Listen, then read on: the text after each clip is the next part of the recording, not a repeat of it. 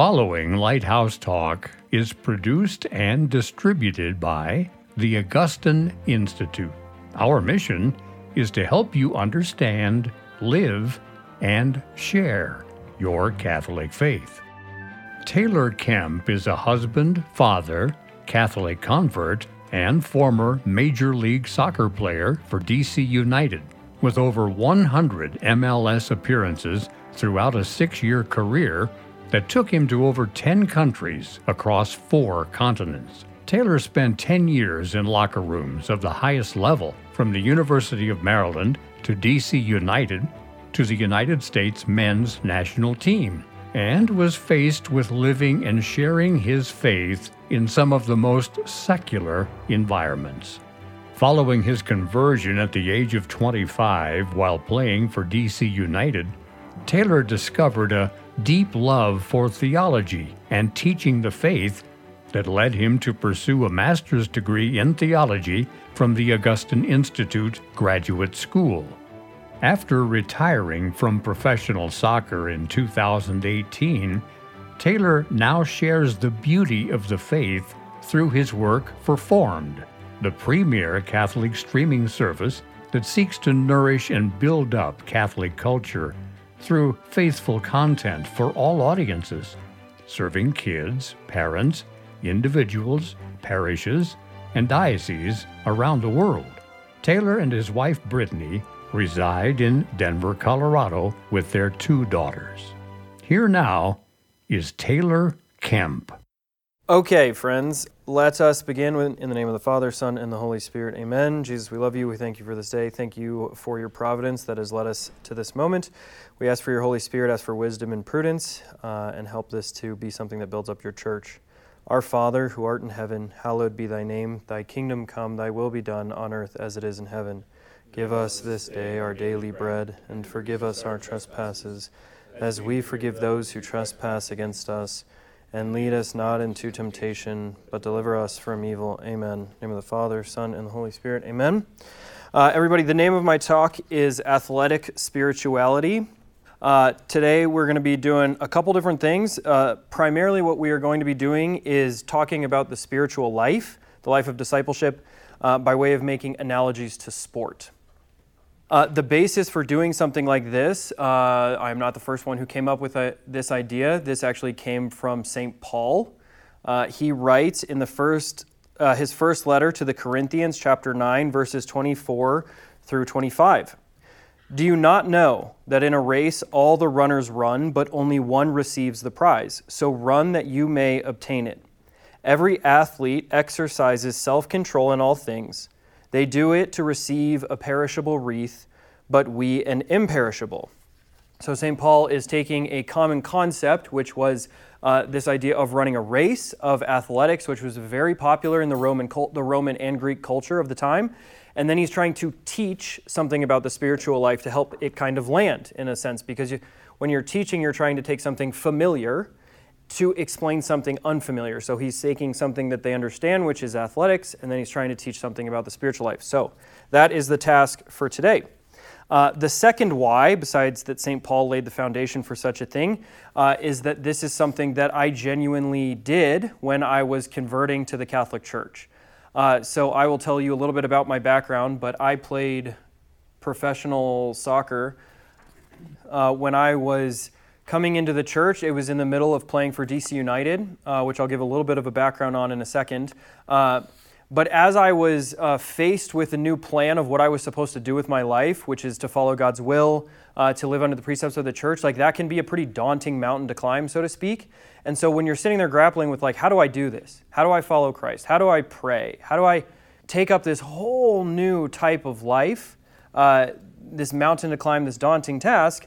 Well, I made reference to the thing that I knew, which was sports. And so I genuinely, when I was converting, kind of took up an athletic program, so to speak, about how I would do that. So these are all the lessons that I'm going to walk through today are things that, like, they were real to me. They really did help me understand what was going on. So Today, I'm going to give a little bit of a background on myself personally. That'll be relatively quick. I'm going to tell a part of my conversion story. Everyone's conversion story is by its nature a long and mysterious path. We're not going to exhaust it. I'm just going to tell a part of it that relates to what we're doing today. And then I'm going to talk about these three fundamental aspects of being a successful athlete that map, I think, perfectly onto the spiritual life in a really cool way. So hopefully we can have some fun doing it. Okay, so my background was in soccer. I did not really grow up religious. I grew up loosely Christian, one could say. Not Catholic, but Protestant Christian. But it was very loose. The faith was not a part of our home life really at all. I just wanted to have my friends and date girls and play soccer. Like that was what I was doing, and that was working out all right. So I just wanted to play soccer. So was not really faithful growing up or anything. I was the number 2 recruit coming out of high school. Going into college, I was a parade All-American, I was an All-American. I was on the cover of ESPN magazine when I was 17. Because I was so highly ranked. And then I went to the reigning national champions, the University of Maryland, on a full scholarship, and was one of 2 freshmen that started from the first day going into preseason. So then I went to the University of Maryland, which was the reigning national championship team. I was a starter as a freshman. We won 2 ACC titles, 2 league titles. We went to the Final Four. I was team captain junior and senior year. I left college early to enter into the MLS draft. I was drafted in the first round, number 17th pick to DC United, which was just down the Beltway from the University of Maryland, and I knew the coach, so that was great. So I went to DC. I ended up playing for 6 years there, from 2013 to 2018. I played in over 100 MLS games. I played in over 10 countries. I played for the U18, the U20, and the full national team, plural. And then in 2017, I started having injuries. I had about 15 months of injuries, and I eventually retired because of those in 2018. In the middle of that, when I was 25, I converted to the Catholic Church. I came in at the Easter Vigil in 2016. Had a radical change on my life. And then because of what had happened in my conversion, I really fell in love with theology and the faith. I love reading books, and then I eventually found my way to the Augustine Institute Graduate School, where I graduated in 2020, discovered a deep, deep love of teaching the faith, and am now blessed to work at the Augustine Institute and help out with Formed. So that's the quick version. So I want to talk a little bit about my conversion. And the essence of my conversion, this is the big question for every conversion. Why did you become Catholic? And it's a myriad of answers. The essence of why I became Catholic is because soccer did not deliver on the happiness that I thought it would. That's the simplest answer. I was someone who, by the age of 25, had achieved just about every dream I had ever set. And so, it's very easy to project this vision of happiness, or I'll be happy when I get to X, when I get paid more, when I have a family, when I get that promotion, like whatever it may be. Everyone carries some of that in them, like, I'll be happy when. And I had that, and I was like, I'll be happy when I'm finally a professional soccer player, because that was what my whole life was about. And I got to there, and I was not happy. I was very anxious. I felt like I lived under this kind of dark cloud of anxiety and uncertainty and fear. And that's very jarring when you get to the gold at the end of the rainbow, and it's just empty, and you're kind of left asking, at what point did I go wrong? How did I get this wrong? And so I found myself at that point. And then through some deep moral failures, through hurting someone that I loved very deeply, that took me into a place where I was vulnerable and willing to ask the questions that have to be asked of where did I go wrong? And then that kind of plummeted me into the RCIA process in Washington, D.C. at a church called St. Peter's. So I begrudgingly end up in RCIA.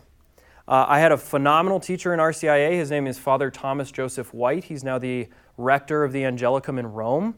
But at the time, he ran our RCIA program, so that's quite something. And he was an incredible teacher. So I went in very begrudgingly, and something very powerful happened, which is that Father Thomas Joseph gave this very powerful witness of just a man I had never met before. So he's an incredibly intelligent man, and he's bringing forth all these arguments that I had never considered in my life, which were compelling. But there was something about him that was in itself compelling. He was, in a sense, like the gentlest, one of the best men I had ever seen, because he's in this RCA class, and people are just like peppering him with questions like, what about this? What about this? Like every apologetics thing you can think of. And that some of them are worked up. They've been hurt by the church, or they know people who've been worked up by the church. And this man just like received it, was very thoughtful and like very pastoral, and just would respond to them. And there was something about him. He had this like kind of gravitas, this presence about him that was striking. And I've always remembered it. So his witness of life was really like the inroad for me. Like I didn't know what I thought about Christ. I didn't know what I thought about the church. I didn't know what I thought about Mary or the sacraments. Like it was none of that. I just remember seeing this man. I was like, gosh, like he's got something I want. He has like a comfort, a peace with himself that was just so powerful. And I was like, I want some of that. So that was really the inroads for me. And then from that point, I really opened my mind up, and I was really just absolutely blown away by the wisdom of the church about the human person, about our sexuality, what is the human person built for, where are we going, that I got very interested. And by the time I came in at the Easter Vigil, I was like, I don't know what any of this means, but I'm in. And I'll spend the rest of my life figuring it out. That's how I felt. But in this, Father Thomas Joseph is painting the Catholic vision of humanity, which is we're supposed to ascend to the heights of holiness, to divinization, to become one with God, which can happen in this life and is perfected in the next. And you're like, wow, that's awesome. I want to do that. And I remember just hearing week after week after week all of these things that the church was saying I should or shouldn't do, looking at my life and being like, well, that's not what my life looks like at all. And being like, how am I ever going to change? How am I ever going to take that up? And so that's where I adopted this kind of athletic program. And so what I did was I would take one thing every month that the church was saying I should or shouldn't do, and I said, I'm going to try just that one thing this month and just see how it goes. And so that's what I did. So every month I was like, I'm going to address one thing, see how it goes, and the result was peace and happiness, like all the things that we've experienced as living in the church, where all of a sudden you're like, there's just something a little different. Like there's a little bit more ease, there's a little bit more comfort. And it was really powerful. So I took on my I would say that it was a sports mentality, which is like, I'm going to improve here, and this is how I'm going to do it. And I set forth a plan, and I went with it, and that really worked. And that kind of drove my 9 months of RCIA. So there's just a little bit about my conversion story. Now we're going to get into kind of like the meat of this talk and what I really want to talk to you guys about today, which is the 3 fundamental aspects of being a successful athlete that map onto the spiritual life. So here's the 3. Number 1, know your role. Number 2, criticism is your friend. Number 3, have the courage to fail. Okay, so number 1, know your role. This is a very common phrase in sports. I don't know if any of you have been in sports, but know your role is like a thing. Like it's a very common thing. Before we would go out to the game, right before we'd go out for warm-up, he would bring us in and say, hey, know your role, know your role, know your role. And so what is that communicating about something that is a team sport? You're a part of something bigger than yourself. You have a role, but you are in it. You are in yourself, not like fully able to address what is about to go on. So you have to know your role. This relates very much to what I think is a necessary maturation process for young players, because we grow up inherently selfish, and a lot of the times a parent's task is to help their children grow out of being selfish, right? You're just thinking about yourself, what is this going to do for me? But I, as a young player coming into MLS, and every rookie that I ever worked with, they come in with this like, the team is here to serve me. Like I am here to showcase my talents, to get better contracts, to get traded to a better team, to get better sponsorships. And it's this very selfish mentality. And I think that the same thing can happen in the church, where when we come into the church, we can think like the sacraments exist for my individual good. They do exist for your good. Christ gives us those for our good, but it's actually for the building up of the body, of the church. It's a bigger thing than just you. So I have a story about this. This was in 2014. I had just started playing. So I was a rookie in 2013. This is my second year, and I'm starting to play, which is good. And I'm, like that's stressful. You're trying to prove yourself, to prove that you're of value to the team. I was a defender, but I was a very attacking defender. Like I loved to go forward, and that was my value, so to speak. I got a lot of assists, and I would score goals as a defender, and so that was what made me valuable. So I'm starting to play, and I'm eager to show that. Like, I'm eager to show how much I can assist the team in attacking. That year, we had just traded for a man named Bobby Boswell, who was the reigning defender of the year. He was a center back, so I was an outside left back, and so this is the guy right next to me on the defensive line. He was a defender of the year. He had been with the national team. He had played like 250 MLS games. Like, he was an absolute veteran. In the middle of a game, him and I had just started playing together. In the middle of the game, I saw an opportunity to go forward, so I launched myself forward. I think I made an okay play, but eventually we lost the ball. And the other team played a ball over the top to the space that I had just vacated. I just left. And Bobby is stuck there with two guys now and a ton of space, which for soccer is like your nightmare. The goal of a defender is to close the space. It's easier to manage. With a lot of space, they can go anywhere. They can get up with a lot of speed. And so I left, they play a ball, and these two guys are just attacking Bobby. He eventually gets them, I think he eventually parries the ball out for a corner, basically. So it was fine. We didn't get scored on. But the second the ball went over the line, he turned at me and he goes, "Taylor, you never do that again. You never leave me alone back here." And he actually grabbed me by the shirt and like threw me. And he was a bigger guy. And I just was on the field. I'm just trying to get my feet wet, and I'm like terrified. I'm freaked out. I'm like, I'm never going to play next to this guy again. Like, this is terrible. And the point of what happened there and the lesson that I learned from that very thing was know your role. I was a defender. I was part of a unit. The team didn't exist for me to go showcase what I could do at the expense of the good of the team. And his point to me was, you never leave me alone like that. You never think for yourself again, like you're part of a team. And that is something that every young player has to go through, and I saw it time and time again.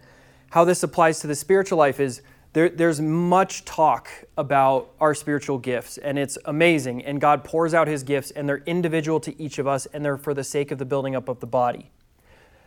That's not what I want to talk about.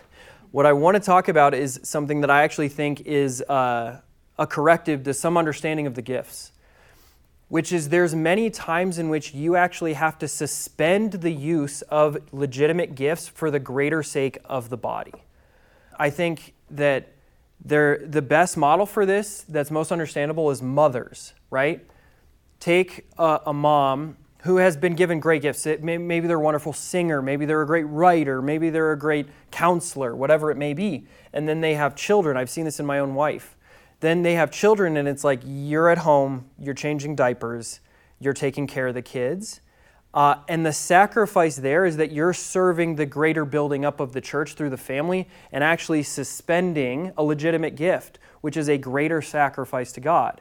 And I had to learn that as a soccer player, that I had a legitimate gift. I was a very good attacker, but I was a defender first. And I had to learn to put attacking at the service of the back four unit for my team. And so this was in 2015 now, I was a good attacker, I was a below average defender, and now I'm a regular starter on the team. So that's a problem. You don't want a defender to not be a good defender, and now I'm playing every game. And so in that season, for like 4 months straight, about 3 times a week, I stayed after practice with the coaching staff, and they just had our outside mids just sprinting at me, just defending over and over and over and over again, and it was terrible. Like, it's like your worst nightmare. Like, think about something that you're not naturally good at, and then imagine if, like, the people that are controlling, if you have a job, are like, we're going to watch you do that like 100 times. And that's what you have to do. Like, it's awful. But it actually helped me develop, and I had to learn that I was there for the sake of the team. I was not there for the sake of my own progress. And so the Christian life is not one of individualism. Like, the church does not serve you. The sacraments do not serve you. They do, but not exclusively. It's for the sake of the whole body. Every gift every one of us has received is not our individual property. It's for the sake of the whole church. And in sports, every player has to learn to put themselves at the service of the greater team, going towards a common vision. And for us, we have to put everything that we've been given at the service of Christ's will for the sake of his glory and for the salvation of souls. And that's something that is just a deep, deep lesson that was imprinted in me from soccer. To close that one out, I have a quote from St. Jose Maria Escrivá. So your talents, your personality, your qualities are being wasted. So you're not allowed to take full advantage of them. Meditate well on these words of a spiritual writer. The incense offered to God is not wasted. Our Lord is more honored by the immolation of your talents than by their vain use. So just for a little support of the saints there. There's something really beautiful when we actually suspend legitimate gifts for the sake of something greater. And that is something that every person faces. Absolutely. Like you're going to face that at work sometimes.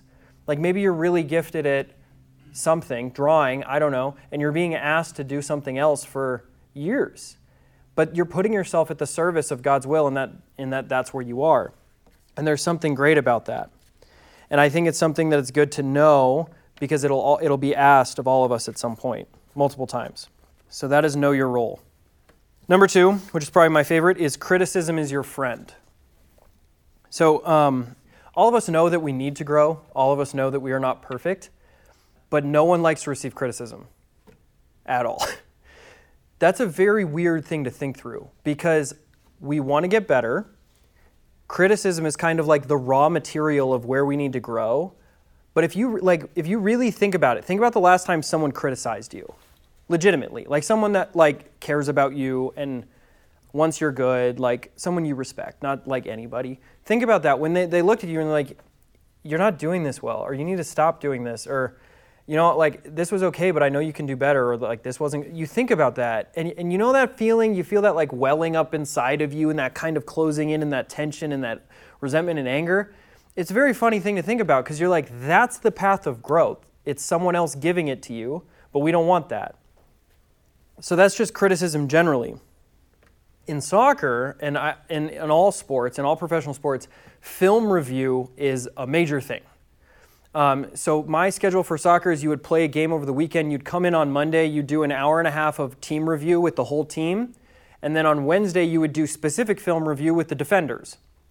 And it's the worst because you're just sitting there and you're getting picked apart for every little thing, like everything. And they're just saying like, well, why did you do this here? Why did you do that? You shouldn't have done that. And you ruined this. And you're getting blamed. And it's terrible. Like it's this crazy experience of just getting attacked on a regular basis, so to speak.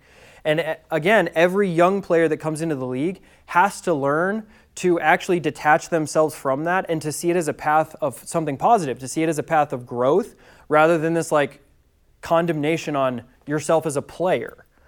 And it's difficult to do, and not everybody can survive it. Like I've seen a lot of players crumble largely because of the critical factor of the sport. Like they're like, I'm out. That's why a lot of guys don't make it. So you have to see it differently. And so I think for us in our spiritual life, we have to understand that all of us want to grow in holiness. We want to grow in sanctity. We want to grow in virtue. And it's like we want to do that in a one-on-one way with God. And He does do that. Like He teaches us the ways in which we need to grow. But He also does that through the people He's put in our life. Through our bosses, through our parents, through our spouses, through our friends, through our children even. They reveal the ways in which we need to grow as people for the sake of holiness. There's in the book of Sirach, there's a great quote that you have to seek the wise man out and wear out his doorstep. You have to constantly seek out the person who has a particular wisdom that is deeper than your own. And I think that this is absolutely essential for our life as Catholics, for our lives as Catholics. I think that we know we need to grow and we want Jesus to just tell us directly, and that's just not how He works. He works through His church. He does work it with us directly by way of individual prayer, but it's also through the body. All of these things are bigger than just us and than just myself and Christ. It's broader than that.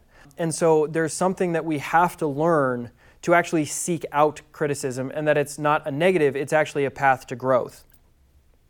2 ways to go about this, because it's not an easy thing. Like again, if you're imagining that process of being criticized and you feel that like kind of bubbling up of frustration and tension, and you're like, this is the worst, I hate this, don't talk to me, it's good to have some of these things in our mind to go about it in a more positive fashion.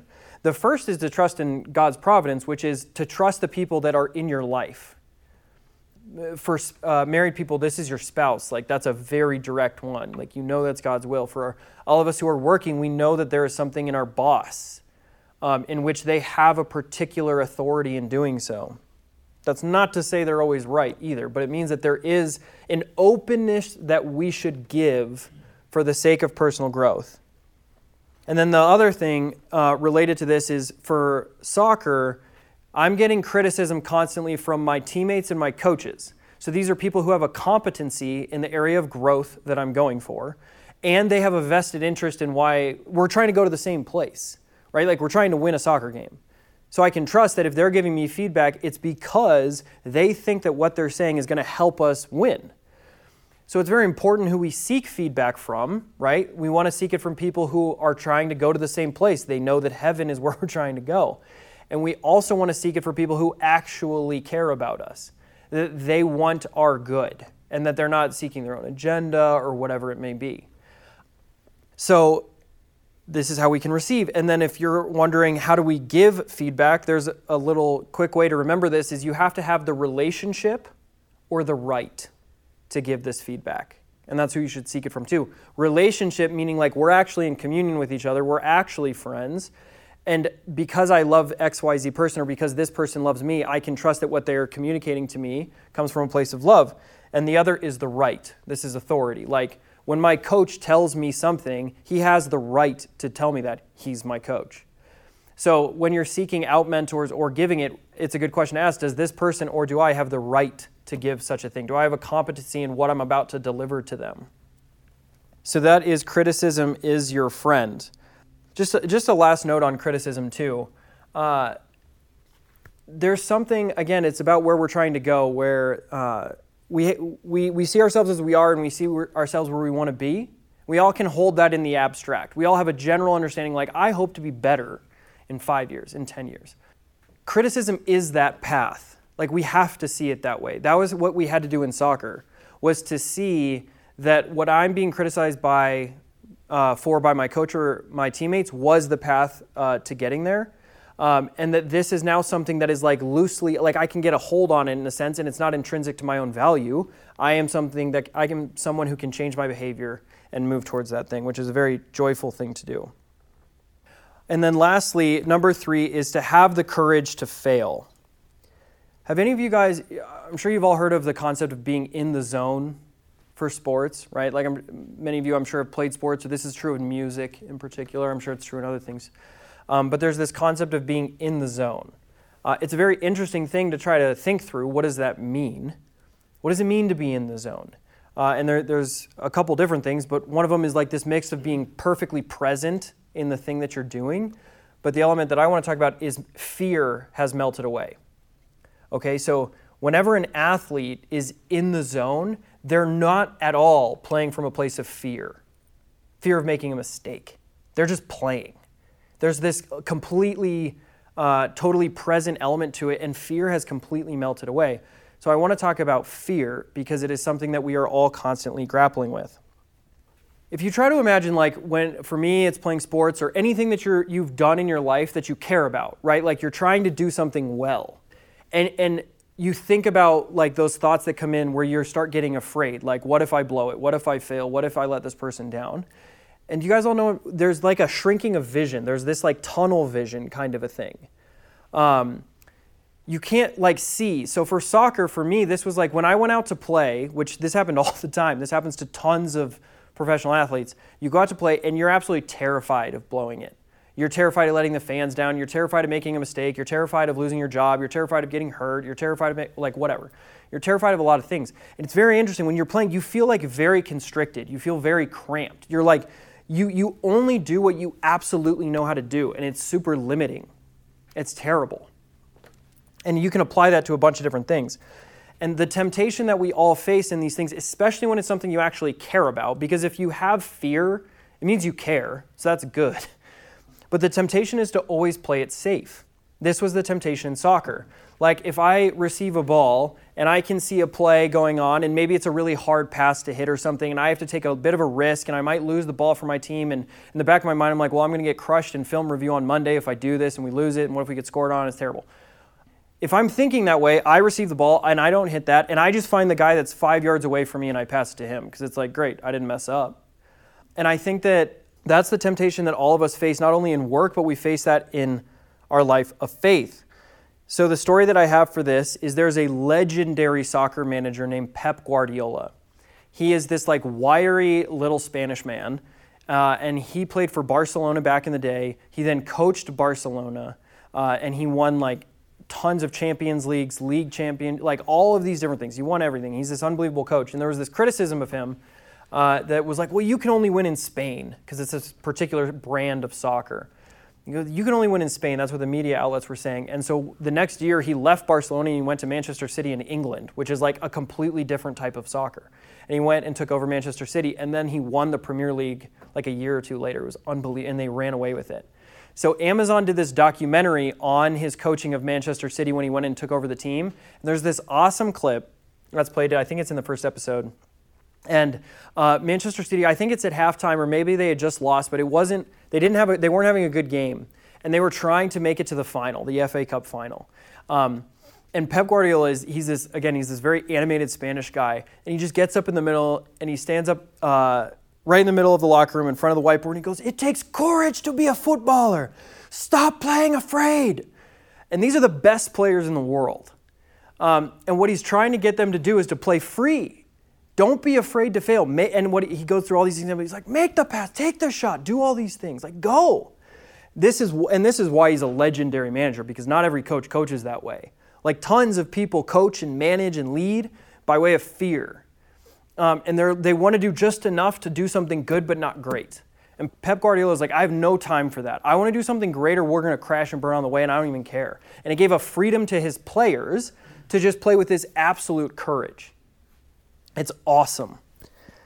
This was a major part, by the way, of my conversion with soccer, is when I came into the church and I realized that my value was not inherent to my soccer identity. That my identity was not wrapped up in only being a soccer player. When that was taken, I all of a sudden became a much better player because I wasn't afraid of failing. I was like, whatever.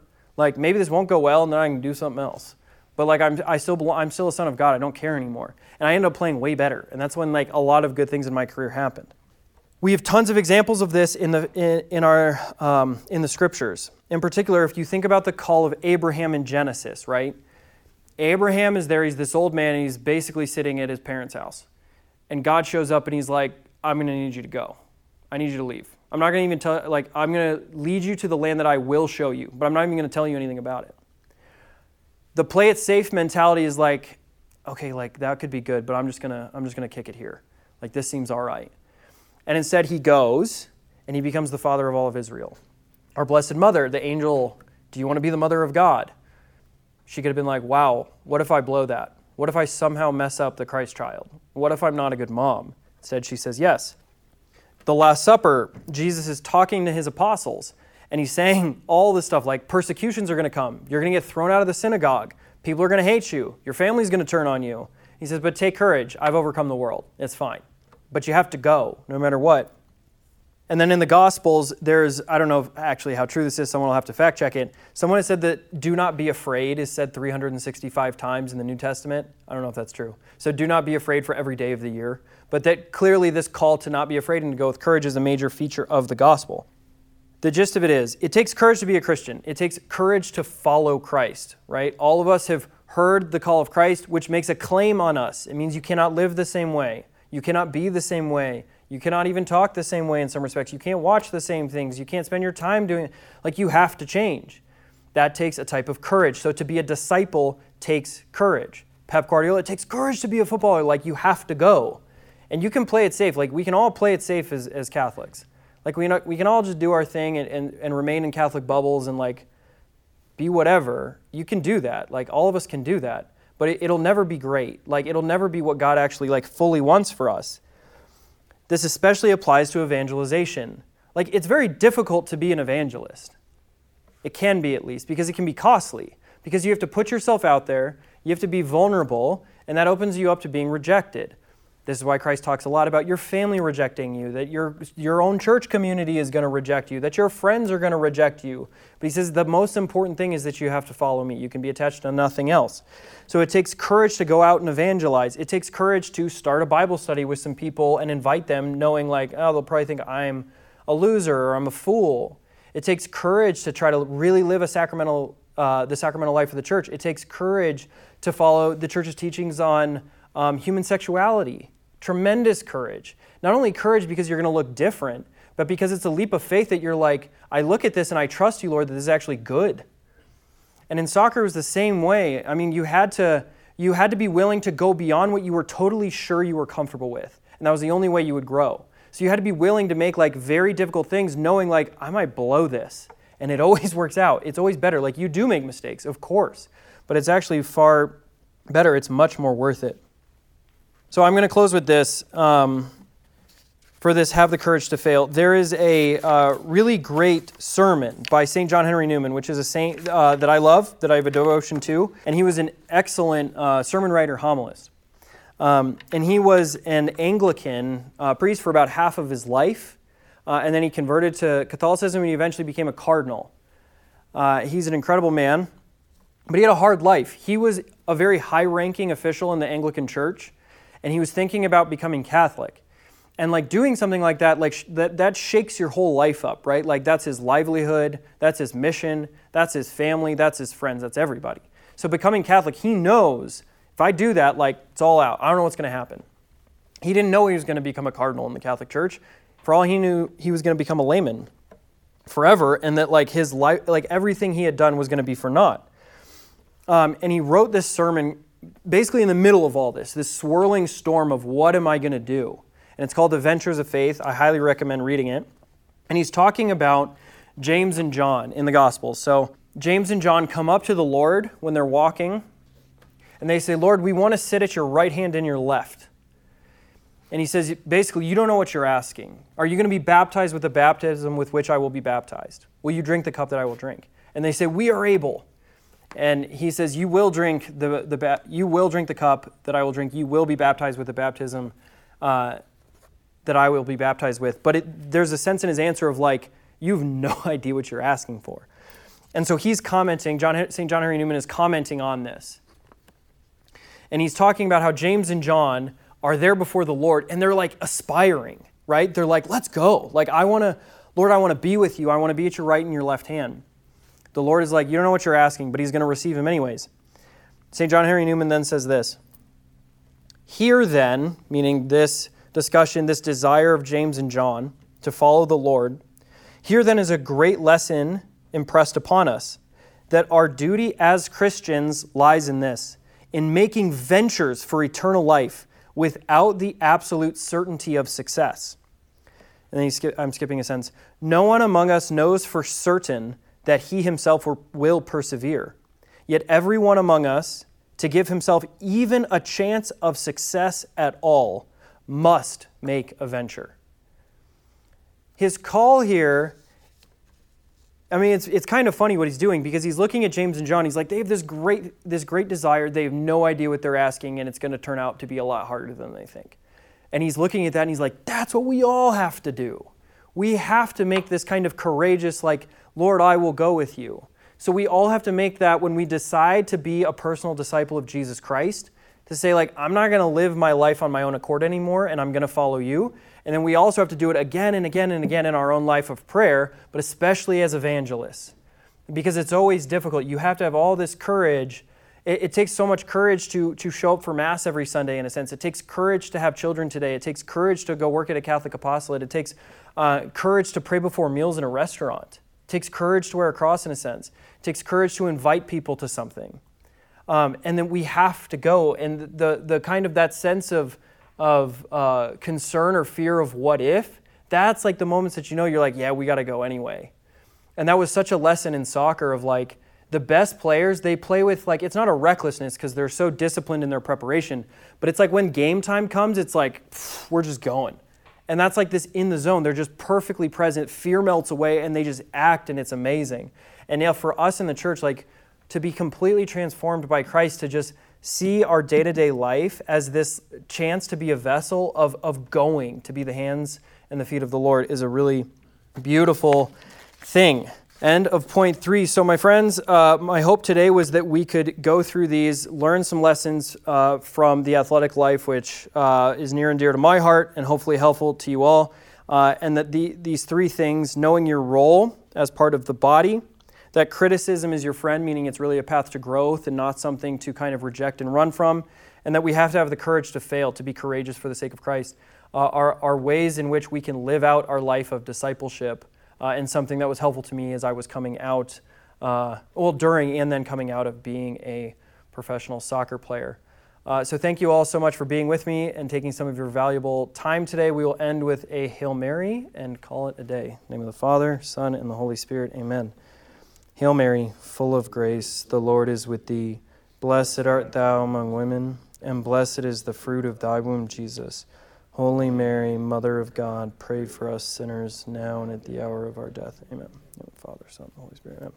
Thank you, friends. Thank you. Thank you.